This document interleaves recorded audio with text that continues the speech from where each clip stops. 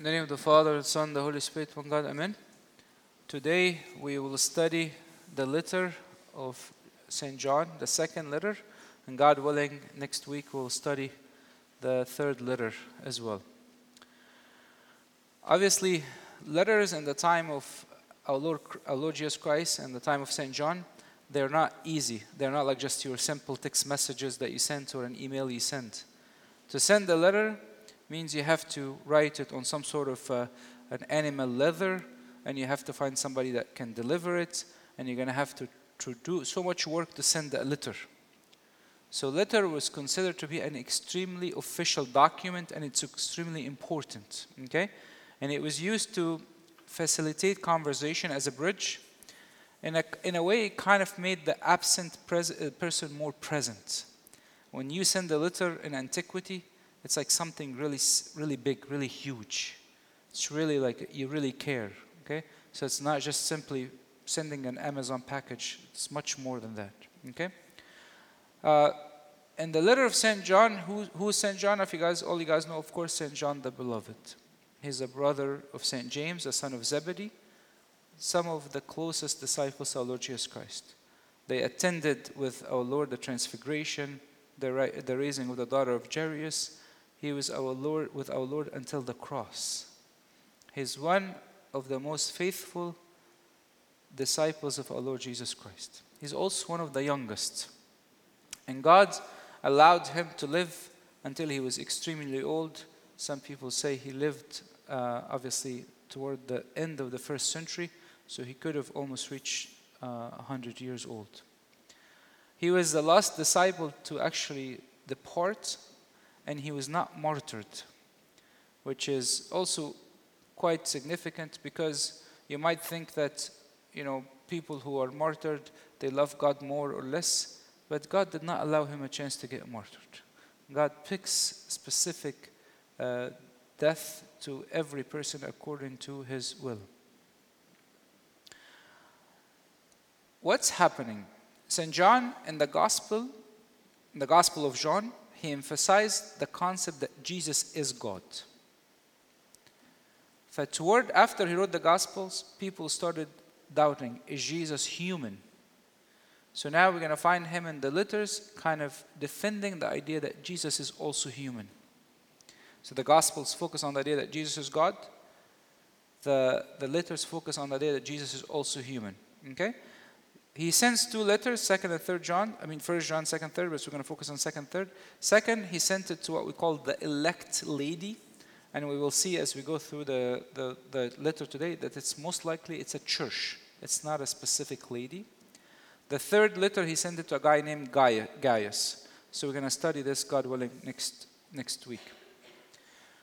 Some scholars say that the Gospel of John was written around the year of 90. And by the way, if you look at Matthew, Luke, and Mark, a lot of scholars will call them the synoptic Gospels. They are very similar in so many ways. And these three Gospels share very similar stories. Because John wrote way after them, his Gospel kind of includes many stories that are not included in the other Gospel. And many conversations that our Lord Jesus Christ had that it is not included in other Gospel. Like, for example, the Samaritan woman is not included in the other Gospel. The whole dialogue of the man born blind, you will see it in St. John. A lot of the stories in St. John, the conversation with Nicodemus, a lot of the stories in the Gospel of John are quite unique. Okay? A lot of times also, I'm going to cover a couple of technical things because it also would help us. When you look at the writing style of St. John in the letters, they are very similar to his writing style in the Gospel. For example, John is probably the only person in the New Testament that uses the word, with the exception of Paul, maybe he uses the word paraclete. You see it in the Gospel, you see it in the letters. Certain words St. John likes to use, like agapin, to love. He mentioned it 36 times in his Gospel, 28 times in just the first letter of John. The word to love. He likes to use the word aletheia, which means truth. Martyria, testimony. Because he saw himself as a witness to the work of our Lord Jesus Christ. He repeated many phrases like the Spirit of truth, we have known and believed. There are certain phrases that St. John loves to use. Okay? But one thing that's really nice, specific about St. John actually, when he writes, he's writing for a specific purpose. And I'll give you a couple of examples to show you the purpose. Look in St. John, the Gospel, chapter 20, verse 31. It says, "But these are written that you may believe that Jesus is the Christ." Why is he writing the Gospel? That you may believe Jesus is the Christ. So when you read the Gospel of John, your main purpose is to find the divinity of our Lord Jesus Christ. He's writing so that you may believe. 1 John chapter 5, it says, "These things I have written to you who believe in the name of the Son of God, that you may know that you have eternal life." So he's writing 1 John to tell them, I want you to know that you have eternal life. Every letter, he has a purpose. It's not just, I want to send my friend a text message. No. 3 John, "I had many things to write to you, but I do wish to write to you with pen and ink." He says, obviously, this is one of his style, that he always say, I wish I could write more, I wish I could write more. One thing also about St. John, I'm sorry, this seems like a bit more technical, but I think it's really nice to know it. In the Greek time, in the ancient time, Greek-Roman culture, there is something called sentenchai, which it's like the way that you write your sentence. The word sentence is coming from this idea. So the Greek would write any sentence as more of proverb. It's not like a sentence. Like, for example, they'll say, "East is east, west is west, and never the 12 lines shall meet." This is kind of the way they would write. Okay? So St. John kind of picked the same idea. He says, "Those who are born of the flesh is flesh, born of the spirit is a spirit." So he presents the sentence as more of an axiom. It's more of proverb. That's the way he writes. And actually, this is a nice way because it makes you kind of reflect on what he's saying.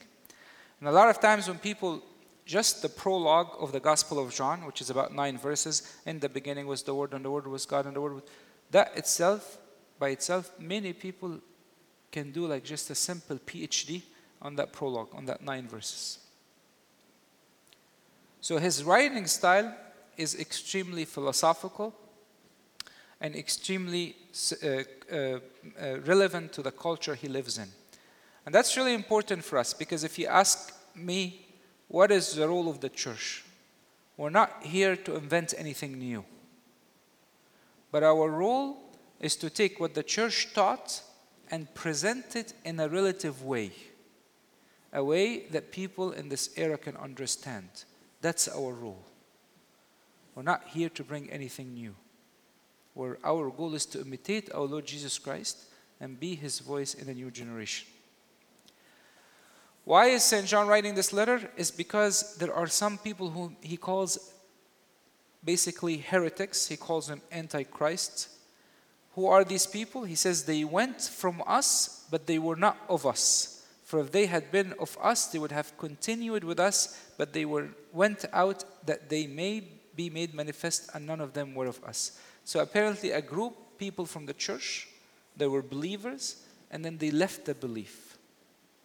Or they continued to be titled as Christian, but they start spreading false teaching. The St. John is saying, I'm writing this letter because there's a problem. There are some heretics around. It's spreading wrong information. And I need to be very clear that what they're saying is not true. And what is he going to emphasize on? That our Lord Jesus Christ actually came in the flesh. God came in the flesh. That's why in 1 John he will tell them, test the spirits. You have to test it. Not every spirit that comes to you is true. And then he would actually use a very vivid image when Cain killed Abel. And he'll say these heretics are almost Cain who's killing the church. So this is really quite important because it's important for us, especially in the Orthodox faith, to be very steadfast in what we believe in. Very steadfast. And we're going to go through this letter because it's going to explain us the importance of this. Just want to give you a quick historical background before we start the letter. Where are we? we are in the Greco-Roman culture. So the Greek have spread all over the world. They created roads. The Greek language spread all over the world. And then our Lord Jesus Christ came. So people travel from one place to another. Now what happens when you travel from one city to another city? You're looking for somebody to host you. Okay?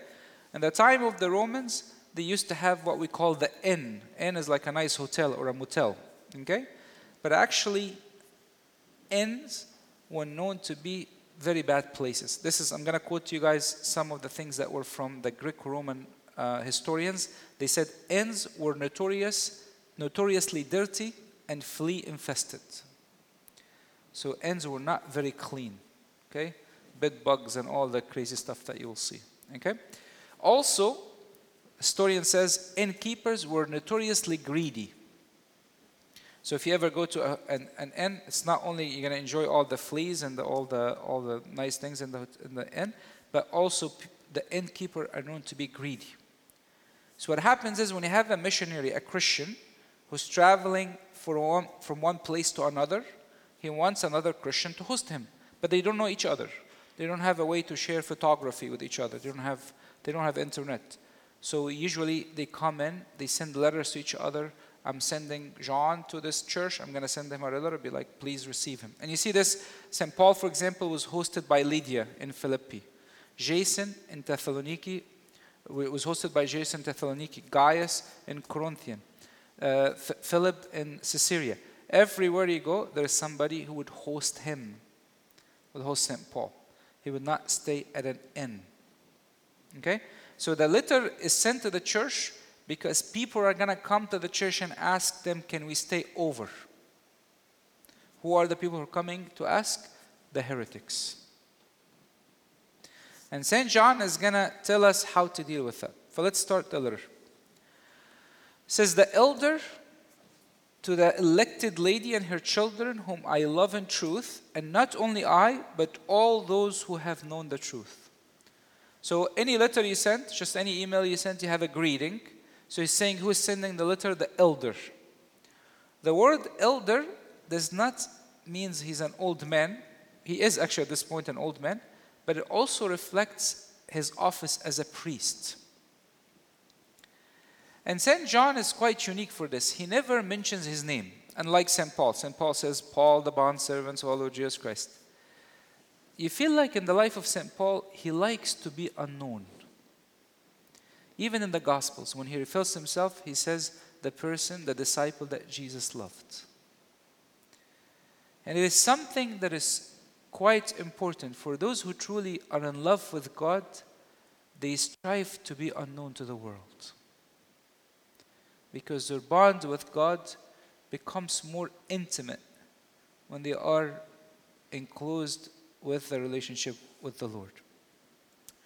The fact also that he says the elder, without defining his name, means people know him. Remember, this is at the end of the first century, and all the disciples have already departed to heaven.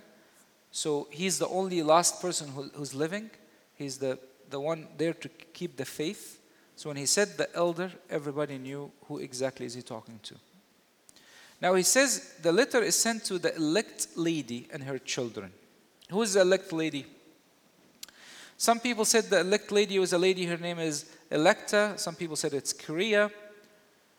But most fathers and scholars say the elect lady here refers to a church, specific church. Why? For a couple of reasons. One, he does not use the definite article when he defines the church, which most likely he's talking about a personification of the church. The other thing is you'll find that St. John uses not only second personal singular, but he uses also second person plural as he goes through it. He doesn't do this with the letter of 3 John. Letter of 3 John is only sent to one person, and he only uses second person singular. So the writing style shows that he's actually talking to a church. Okay? And when you see the message, it will be even more clear. To represent the church as a person, it's something that's actually quite common in the scripture. For example, in Ephesians, St. Paul represents the church as a wife to our Lord Jesus Christ. Corinthian, he presents us to a bride as a husband. For I am jealous for you with godly jealous, for I have betrothed you to the one husband, that I may present you as a chaste virgin to Christ. Why would St. John not say the name of the church? Simply because at this time, persecution against Christianity became very heated. Remember, when Christianity started, people, if they persecute Christianity, they think of Christianity as a sect of Judaism. Toward the end of the first century, now the name Christianity started becoming known. In order for him not to make it clear that this is a church, he would use he used like a personification of the church. So people, obviously, if somebody finds a letter, does not go and destroy the church. Because the church at that time was just simply a house. People in their house will turn the house into a church. Is that clear? Yes? Okay. Now, look how John describes his relationship to the church. He says, I love the church that I love in truth.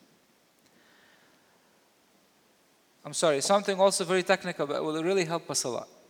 In the Greek world, they used to look at things as in two realms. There is the divine realm and there is the earthly realm. And all abstract idea like truth, light, life, love, all come from the divine realm. Okay? The earthly realm is always a realm of instability. The divine is a realm of being. The earthly is a realm of becoming. And they always say that the relationship between the two realms is there's an element of divine spark in the earth. That's why even though the trees die, human dies, but still there is an element of life. Okay? So when St. John says, I love in truth, he's talking about something that is not from the worldly realm. Something from a divine realm. I love you through a love that I have received from God. I love you through a love that I have received from God. I love you because God has showed me how to love in truth. Obviously, love for us as Christians has many elements. Love has commitment, has sacrifice, has acceptance, has feelings, communication, trust, forgiveness. Love encompasses so many things. If he says, I love the church in that way. What does that mean, I love the church in that way? When I see weaknesses in the church, if I truly love the church, I should not go and expose the church. If I see need in the church, if I love the church, I should actually become an active member of the church and solve and try to fill that need.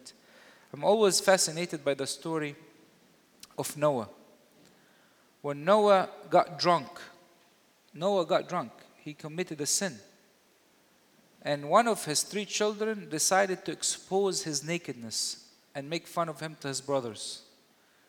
What did happen? God cursed him. Because he's uncovering his dad at a moment of weakness. Do you love the church or no?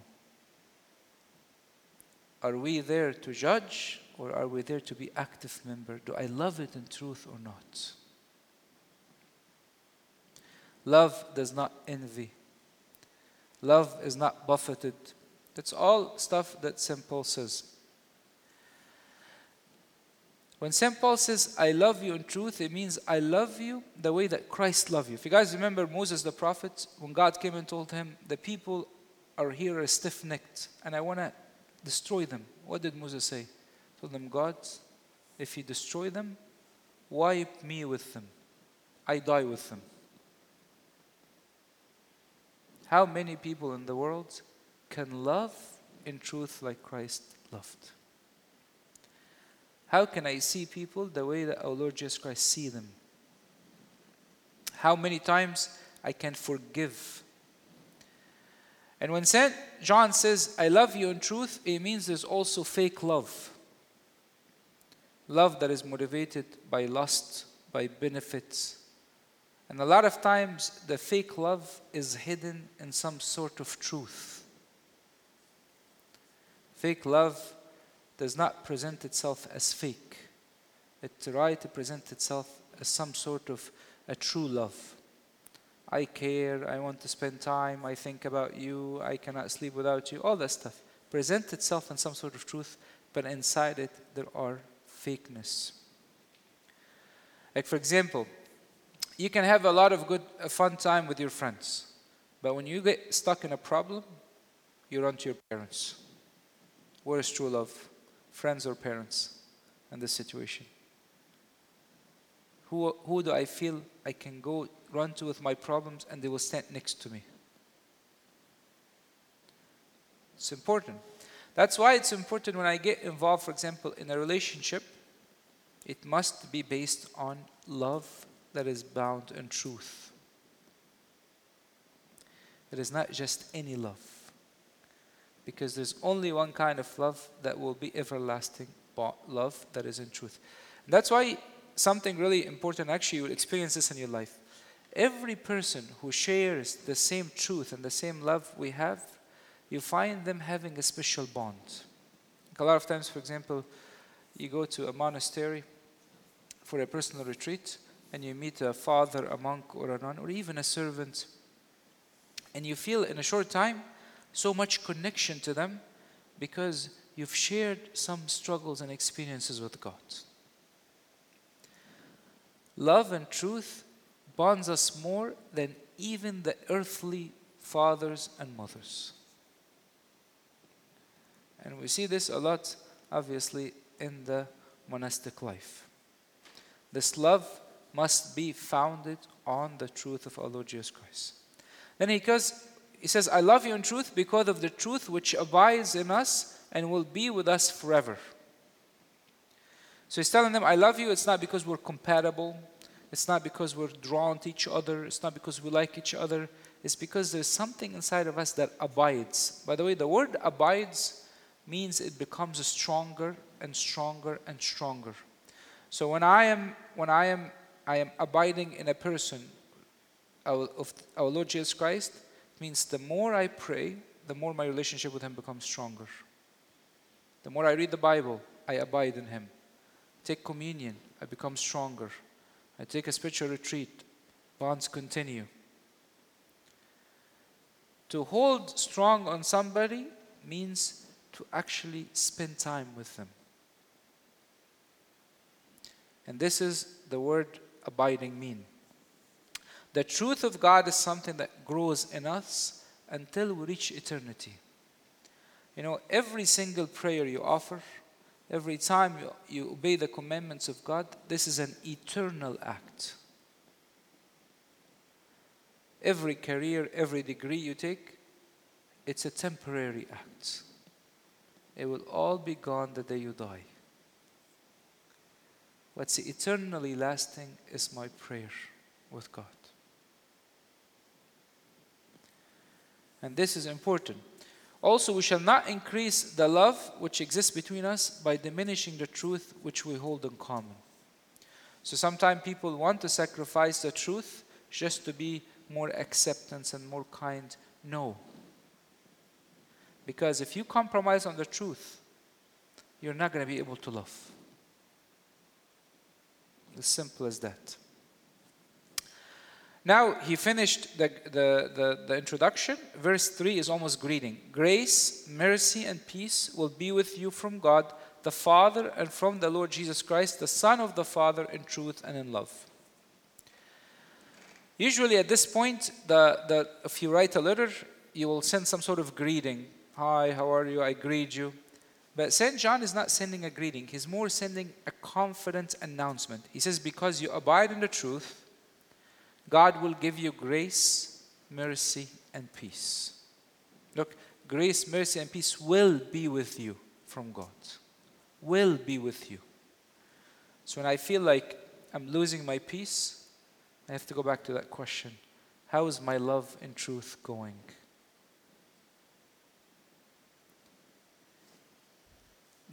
Grace and mercy are things are given to people who, because of their how helpless they are, how guilty they are, how undeserving they are, which means that those who walk on truth, they are not perfect. They need mercy, they need grace. But they are trying to walk in the truth.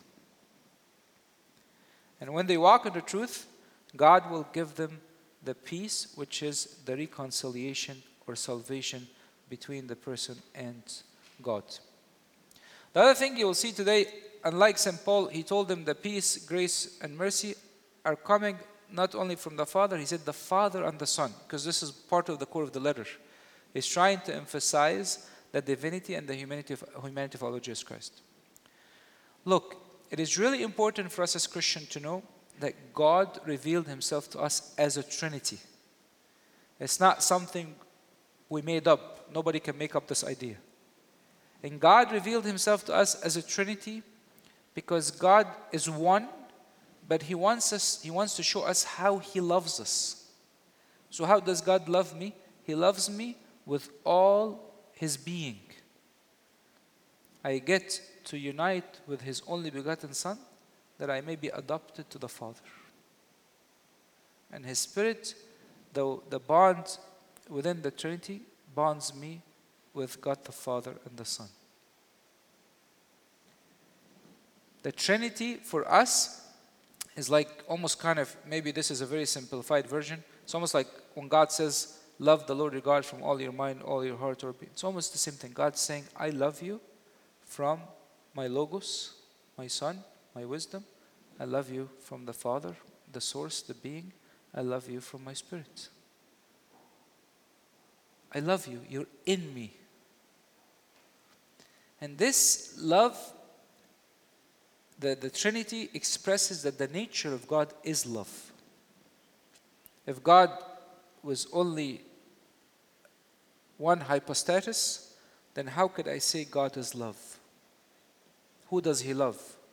Because if God existed from the beginning, who did God love from the beginning? If you say he loved himself, then he's a selfish God. But the Trinity shows that you have three persons who are one. This is the mystery of the deepest kind of love. And that's why and John says, in that day you will know that I am in the Father and you in me and I in you. So there's a mysterious love that binds us to our Lord Jesus Christ, which eventually binds us to God the Father. So the Trinity is an extremely important concept, or I don't want to say concept, a revelation of God to express to us how he relates to us and how he loves us. So our love to other must not undermine our loyalty to the truth, because there is much deeper truth that was revealed to us. Okay? Now from verse 4 till verse 11, we'll talk more about the message. Why is he sending this message? He says, I rejoice greatly that I have found some of your children walking in truth as we received commandments from the Father. So John, by the way, this is a really nice way. He's sending a letter to correct them, but the first thing he's telling them, I'm very happy that some of your children are walking in truth. He's turning very positive. The fact that a little bit, and he says, I greatly rejoice. He's actually quite happy that some of the children of the church are walking in truth. Okay? And obviously, God has not revealed to us the truth in such a way that it makes us free to our pleasure or our own belief. The truth is revealed to us, and this revelation is a responsibility to us. You guys know in the book of Amos, chapter 3, verse 2, it says, look at what this verse. The verse is beautiful. It says, you only have I known of the families of the earth. This is God talking. Therefore, I will punish you for all your iniquities. The people of Israel are the ones that only knew God. And this revelation meant a responsibility. And those who did not take that responsibility, God said, I will punish you, for you have not taken on the revelation as a responsibility. That's why it's important when I look at the scripture, this revelation means so much to my life. It says, and now I plead with you, lady, not as though I wrote a new commandment to you, but that which have from the beginning, that we love one another. To be Christian is to believe in Christ and to love one another. This is what he said in 1 John, where it says in Colossians, and if we deny the Son and do not love, we neither have nor God. This is in 1 John. So there's a really strong relationship between love and knowing God. People struggle a lot when they start treating faith as almost their intuition. They confuse faith with their own personal intuition. They confuse love with feelings and emotion. But faith and love are manifested here in the obedience to the revelation of God. That's why in John 3 it says, if people hate the light, it's because their deeds are evil. So here he made it very clear. Love and faith are a choice. Are action that I do. You tell me I love God, and you go on these weird vacations and commit sins and make all these difficult choices. You don't love, you don't believe. You're lying. Love is not a feeling. Faith is not an intuition. Both are action. Your action reveal where your choices have been made. Where your choices have been made. Also, St. John says, the commandments I give you is that we love one another. St. John is not excluding himself from the commandments. It's part of him as well to be what? To enjoy this commandment. It says, this is love. What is love? That we walk according to his commandments, to obey the commandment. This is a commandment, that as you have heard from the beginning, you should walk in it. It's almost like, this is what I was telling you earlier. It says, to love is to be obedient to the commandments. So what is the commandment? Is to walk in love. It's like a little bit, seems a bit more circular. And this is, by the way, what our Lord said in Matthew. He said, what is the law? It is to love God with all your hearts, mind, and soul, and strength, and to love your neighbor as yourself. All the law and the prophets hang on these two commandments. What is love? An action, a choice. If I don't forgive, I don't love. If I don't pray, I don't love. If I don't sacrifice, I don't love. Very simple. It's not complicated. And this is quite also, this is the key about the relationship with God. It's simple to understand, but it's difficult to follow. It's not hard. He says, for many deceivers have gone out into the world who do not confess Jesus Christ as the coming in the flesh. This is a deceiver and antichrist. This is the core of the message I was telling you. That he's telling them there are many deceivers who came out into the world saying that Jesus is not God. These are false teachers. These are people who are heretics to the church. He calls them deceivers. Why are they deceivers? Because they came out from the church. They're not people from outside. They're not people saying, they're not people who say, I'm an atheist and I don't believe. No. They're people from the church came out and said Christ did not come in the flesh. I want to tell you also a couple of things about this because this is important. All religion, Jews, Muslim, Buddhists, are willing to accept Christ as a teacher. They are not willing to accept him as God. Jews have no problem telling him rabbi. Muslims have no problem calling him a prophet. Buddhists have no problem calling him teacher. But nobody's willing to call him God. And by the way, some theologians, Christian theologians, in some universities in the US are now trying to revive the Arian heresy, to say that Christ is not God, but he was used by God as an agent for salvation. So this heresy has been from the beginning until now. Some also theologians will say, Christian theologian, obviously they're not Orthodox, but they will say that Christ was born as a human and then he united with divinity at the baptism when the Spirit descended upon him. All these are different forms of the same heresy, those who said that Christ did not come in the flesh. Incarnation is not only an event in history, it's an abiding truth. The truth I have to live and practice in my life. These deceivers, he calls them antichrists. Then he tells, look to yourself. Look means be watchful. That we do not lose things we worked for, but that we may receive a full reward. He's telling them, be watchful of the teaching you have received. Otherwise, you might lose what you have learned, what you have received from God. Means some people might start in the right way, and then later on, they start compromising in their own teachings and ideas. Like people will come and be like, Abuna, I believe in God, I believe in the Bible, but there's a couple of ideas in the scripture I don't believe. I don't believe in hell and heaven.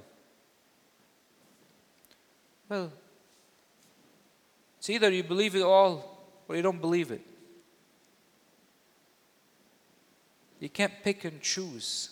This is not a choice. This is a revelation. Imagine if the Virgin Mary or our Lord appeared to you today and told you a revelation.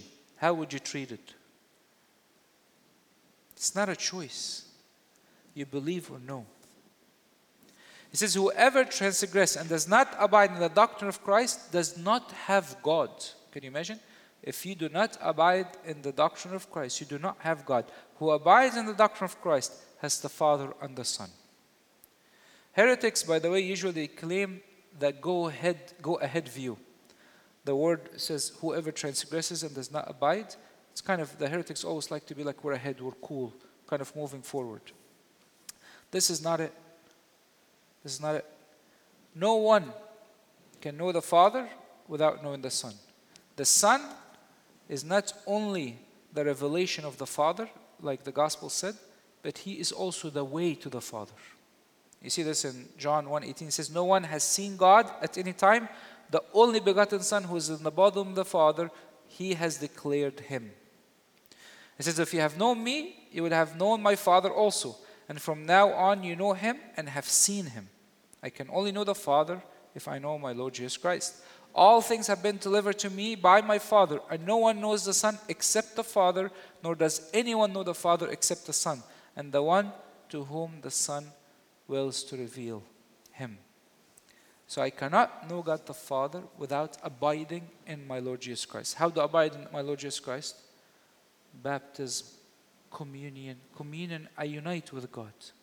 People who spend weeks and months and years not taking communion, how do you abide in God? The Lord Jesus Christ says, when you eat my body, drink my blood, you abide in me. When you keep my commandments, you abide in me. If I don't keep the commandments, if I don't take communion, I don't know God. It's that simple. Because the knowledge of God is much deeper at the core of my spirit. Many people today wants God without accepting our Lord Jesus Christ. They don't want to accept the sacrifice of the cross. They don't want to accept the faith that our Lord Jesus Christ have revealed to us. They want to pick and choose. Some people want to come and say the miracles that Jesus performed were not true. Some people want to come back and doubt the scripture. They want to accept a small part and not the full revelation. We as Christians are not called to progress beyond Christ's teaching. We are called to imitate what Jesus taught. Look what John tells them. This verse is really important. He says, if anyone comes to you and does not bring this doctrine, that Christ, God, came in the flesh, do not receive him into your house, nor greet him, for he who greets him shares in his evil deeds. I want to explain this verse a bit more because it seems a bit harsh. So St. John says, if they come to you, don't greet them, don't welcome to their house. So what is he talking about here? There's a big difference, guys, between heretics and non-believers. Heretics and what? Non-believers. Atheist, Muslim, Jews, anybody who is non-Christian is a non-believer. When does the church label somebody as a heretic? When somebody is from the church teaching wrong doctrine, so the church calls him heretic so people can be careful and not follow his teaching or her teaching. And then what is the church kind of executive action, it's usually excommunication, means they cannot take communion or they cannot partake of the church. So this is not regarding unbeliever, this is regarding heretics. You have to actually go preach to the unbelievers. Okay? So St. Paul's talking about the people who were among us and they left us because we will never with us. Okay? These are people who are heretics, who are part of the church and left the church. Is that clear? Because this is really important. Okay? Now he's also saying, do not greet them and receive them into your house. Remember, St. John is sending a letter to a church. Homes used to be churches. So he's saying, the teacher of the false teaching, you should not receive them into your churches. By the way, not the followers of the false teachers, because the followers need somebody to correct them. He's talking about the leaders, the false teachers themselves. Do not receive them into your church. Okay? What does that mean? I'll give you a practical example. You have somebody who is, for example, excommunicated from the church. And I decide to bring him to the church and make him give a sermon. Well, that's a violation of this commandment, right? Now, let's say I have an unbeliever who's expert on addiction, and I bring him to talk about addiction.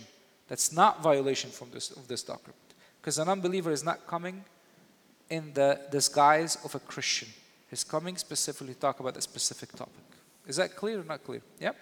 So, for example, if I have somebody who's excommunicated and I invite him over my house and I bring my family and my friends over to hear his nice heresies, that is a violation of this commandments. Is that clear? That's why churches can meet and people from different faith can meet on an official level. They can talk to each other, they can have meeting. All that stuff is allowed, but I cannot allow people to come to the church and teach if they do not teach about Christ, if they do not share the same faith. Okay? But this is really important. Now, John is saying, having many things to write to you, I did not wish to do it so with paper and ink, but I hope to come to you and speak face to face, that our joy may be full. So what is St. John is saying? He says, there's so many things I want to teach you. And he talks a lot about verbal tradition.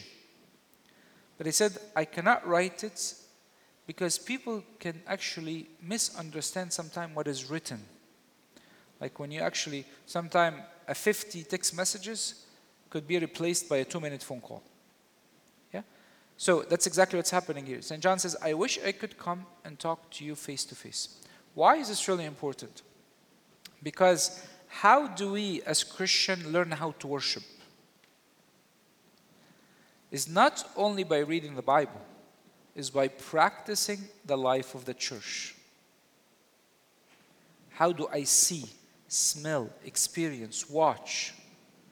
Unless I see people before me, how they prayed, how they entered the liturgy, what is a liturgical prayer, how they participated, and where did they see it from? From the people before them, and the people before them, and the people before them. That's why it is extremely important in the church to have verbal tradition. Extremely important to have a life of the church. Life includes a full experience of every senses in the church. Also it says, I want to come that your joy may be full. Okay? Obviously, best time you can have when you spend with your friends. And I remember like many times when we went to Africa, when people gather together and sing together and pray together and worship together and have good time together, it really is one of the most joyful time that people have. He says, when I come, your joy will be full. I remember our church here used to host a celebration for Abuna B'Shoy Kamel once a year. And Father Tedros used to attend, Father Luke, God repose his soul, used to attend. And I remember we'd actually meet sometime in people's homes, and all the time it was like a beautiful fellowship, people coming from all over the world, constantly sharing beautiful story, sharing beautiful experiences, praying, enjoying. Like you go there for a few hours, and you feel you have developed a new family, and you feel very spiritually lifted. For there is a joy that is fulfilled when we gather together. Then the last verse, he says, the children of your elect sister greet you. Amen. Who is the children of her elect sister? The church that St. John is writing from. So he's saying, the whole church that I have here, all of them greet you. You guys remember, think about churches in this time as households. It's a home with few families are living together. So it's a group of family greeting another group of family. And that's also as part of the spirit of the church, that everybody's involved. You know, like some people in our culture talk a little bit about how the history of the world is extremely oppressive and patriarchal system and all that stuff. But when you watch the scripture, you don't see that as much. You actually see Abraham, God telling him, listen to your wife. You see women leading armies. You see people sending letters and including even the people who are their own disciples. So there's a bit more of an historical evidence that is in the scripture that reflects how these societies operated. And glory be to God forever and ever. Amen.